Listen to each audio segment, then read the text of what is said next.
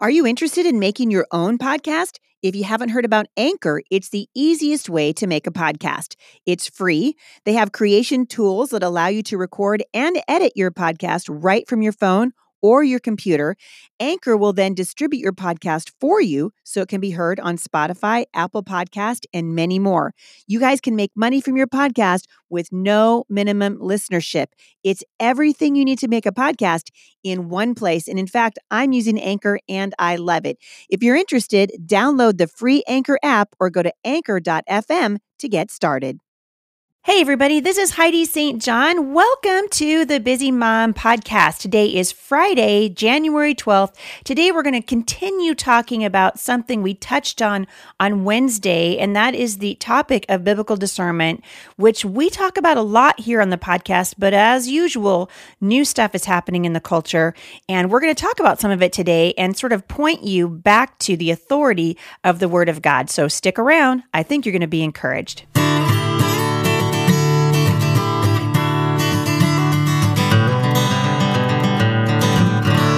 I wanted to say thank you to those of you who have been praying for me. Also, I forgot to say a couple of weeks ago how much I have enjoyed your Christmas cards and your year-end gifts to our nonprofit ministry, Firmly Planted Family. We put your Christmas cards up on the wall at the Firmly Planted Homeschool Resource Center in Vancouver for other people to enjoy.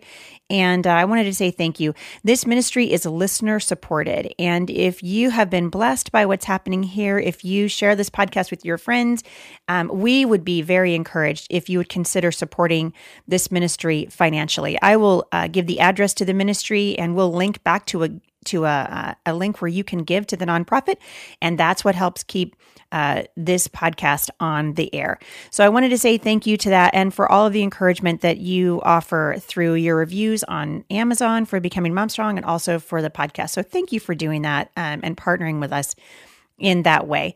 We've got a great show coming up for you next Monday. I'm going to be tackling two questions from listeners. We're getting questions fast and furious here at the podcast, and we love that. So keep them coming. We've got about 17 in the queue right now. But most of the questions that I get have to do with sticky situations and how do we respond to the culture, a culture that is in spiritual decline. Well, we've talked about this dozens and dozens of times at the podcast, but the culture never fails to give me more stuff to talk about. So we're going to tackle that today and again on Monday in a more specific, answer a few of your specific questions. If you have a question that you would like to see addressed here at the podcast, please shoot me an email, podcast@thebusymom.com. All right. Most of you know that I do a conference. My husband and I and several of our kids tour the country throughout the year. This is the beginning of my speaking season. I was just in Sparta, New Jersey, and I will be in Dayton, Ohio in the next couple of weeks. And ticket sales for that go up in just a few days. So if you're interested in coming to either Momstrong Dayton or Momstrong Florida, which happens on February 16th and 17th, please go ahead and get your tickets. I think you guys are going to be super encouraged by what the Lord is doing, and we can't wait to be there with you and pray over you and open our Bibles together, and just really soak in learning together from the Word of God. That's the heart behind Mom Strong International. That's why I care so deeply about this issue of biblical discernment.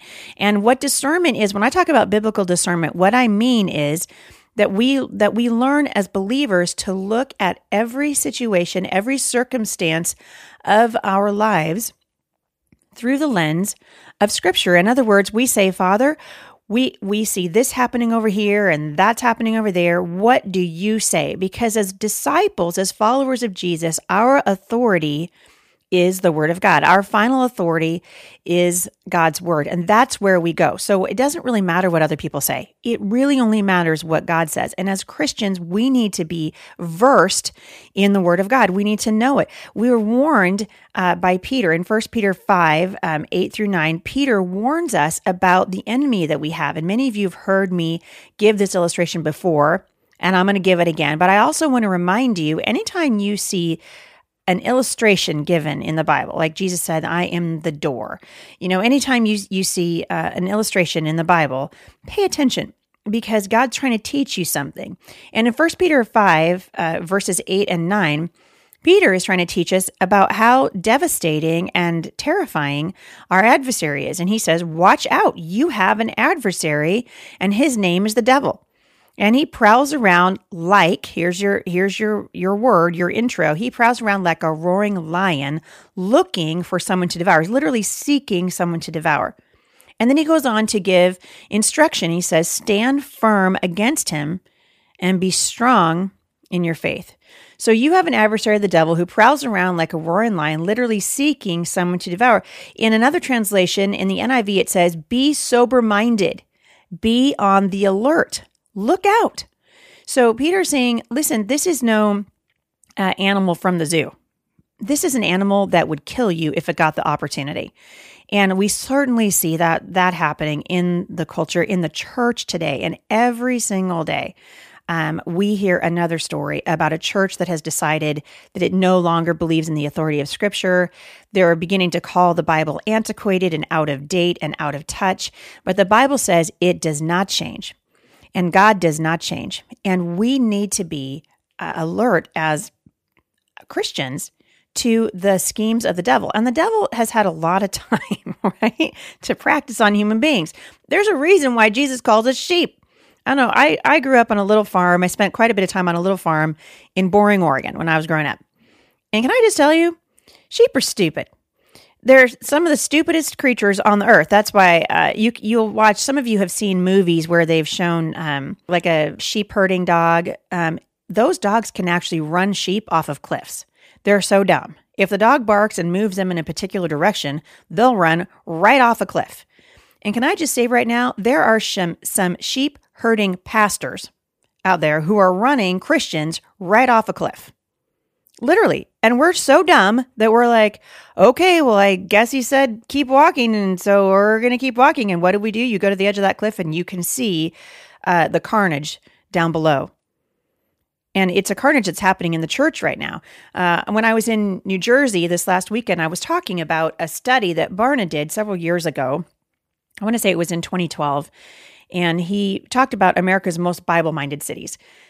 And of course, my neck of the woods was among the least Bible-minded cities. You can kind of see this in the coasts, right? The West Coast, least minded, the East Coast, not trying to hurt your feelings, but you guys actually took the cake for, you got the award for the least minded Bible cities over there on the East Coast.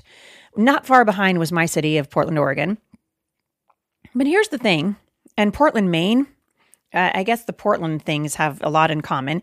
But here's the thing, what struck me was not the least Bible-minded cities. That's not actually what struck me. What struck me was the ones who are characterized, according to Barna, as the most Bible-minded. And I thought, well, what does he mean by most Bible-minded? So the best one, number one, was Knoxville, Tennessee. You knew this was going to happen, right? Shreveport, Louisiana came in second. Chattanooga, woo woo, shout out. I lived in Chattanooga. We love you there. So Stafford family, if you're listening, we miss you. And then Birmingham, Alabama came in, Jackson, Mississippi, number 6, Springfield, Missouri. Most Bible-minded. And I'm thinking, all right, so the most Bible-minded, what does he mean by that? Well, here's what he means. They characterized you as Bible-minded if you reported reading the Bible within the past 7 days and you strongly agree in the accuracy of the Bible. If you did those two things, then you were classified as Bible-minded. Well, I'm going to take issue with Barna's description of Bible-minded because basically you open your Bible once a week. So that tells me that you went to church, right? We go to church and we open our Bibles. A Bible-minded person should be opening his Bible 5 days a week, 6 days a week, 7 days a week. Bible-minded people live their lives according to what they learn in the Bible, and they are always listening for what God wants to teach them. In other words, we have to be in the Word every day. Why? Because we have an adversary the devil who prowls around like a roaring lion seeking someone to devour. Well, if you knew that you had an adversary chasing after you and he never stopped and he was relentless in his pursuit of you and his desire to see your destruction, you would not just once a week check in and figure out what he's doing. Every day you'd be like, oh, for the love, there's that lion again. I'm going to figure out ways to keep that lion at bay because this thing didn't work and that's working, but it looks like I might be, I'm getting tired and I need more help. You need help. And our help, the Bible says, comes from the Lord, the maker of heaven and earth. So why, for goodness sake, are we only coming to him one day a week? And why does that make us Bible-minded? Listen, going to church one day a week doesn't make you a Christian any more than going to McDonald's is going to make you a hamburger. We have to do better than this. And I spoke to a mom just a couple days ago in the Mom Strong Bible Study. So I'm hosting a Mom Strong group in my neck of the woods here in Vancouver. Hey, by the way, if you live in the Vancouver area, you are welcome to join, in the Portland area even, you're welcome to join our Bible study. We meet on Wednesdays from 10 to 12. And I would love to have you. And we're studying the Word of God. And we were talking about women studying the Word. And one of the moms said to me, she's like, well, women just don't have the time. We don't have time to study the Bible. They just want, a really simple, very, I don't know what you would call it, just simple, that didn't take any time. And I don't mean to make anybody mad. But can I just say something right now? We do have the time. This is not about time. This is about priority. And the bottom line is we make time for what we prioritize. So we're making time to run through Starbucks. We're making time to go to the gym. We're making time to make our families dinner. We're making time, hopefully, to spend time with our husbands. We carve out time. We do, for the things that are important to us. And what this tells me is not that we don't have the time. Because we all have the same 24 hours every day, and time is money. It's currency, right? And how we use it speaks to what we value. And so I said to these women, I said, listen, we have to do better than this, because what we're telling our children is, if you don't have time, it's okay, because you're going to be just fine. You make time for what you think is important, and God's going to take care of the rest. Well, that's actually not what God says. David said, your word is a lamp to my feet and a light to my path.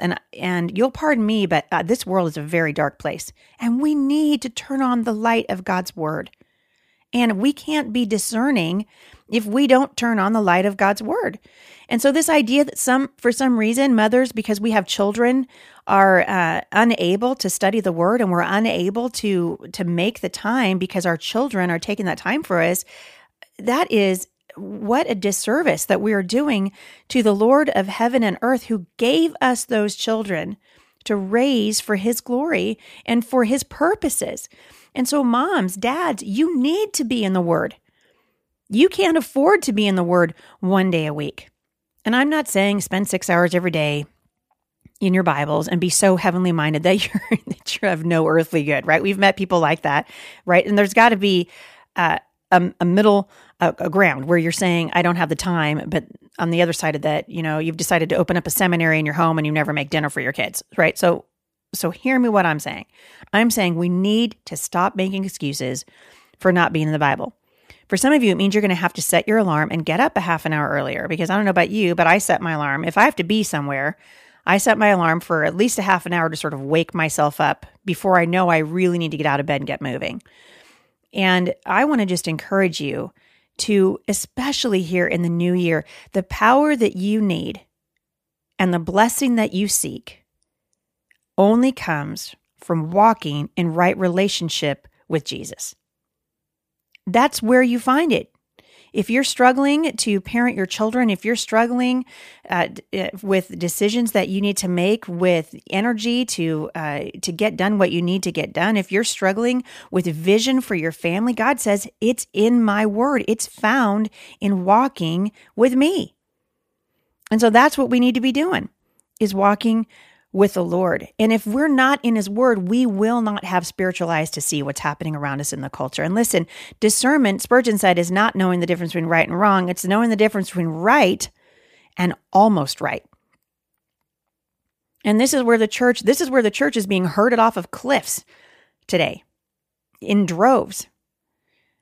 we're listening to teachers who are telling us whatever our itching ears want to hear on everything from whether or not there are 3 or 4 or 5 or 6 genders to whether or not God says he's cool with homosexual marriage or homosexuality in general. And I'm telling you what, we're starting with these, but the other sins that we all can agree on, like adultery and murder, those aren't far behind. We're going to start making excuses. Well, we already are, right? Look at the abortion industry. We're making excuses. I heard a pastor not too long ago, in fact, just a couple of months ago, who had an opportunity on The View when they asked him straight up, "Are you okay with abortion?" And he hemmed and hawed and was like, "Well, those are questions that we like to address personally."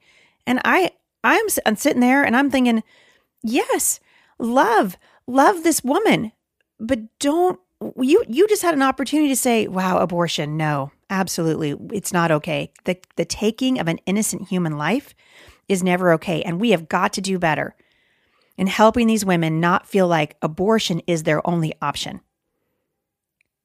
A woman who chooses abortion is desperate, feels unloved. Yes, she may be selfish. Yes, she may be misinformed. But what are we doing to love that woman and showing her this is a human being that you're carrying, and we want to come alongside you and support you so that you will not feel that your only option is to take the life of an innocent human being. And he had an opportunity to do that in front of tens of thousands of people on The View, and he missed it.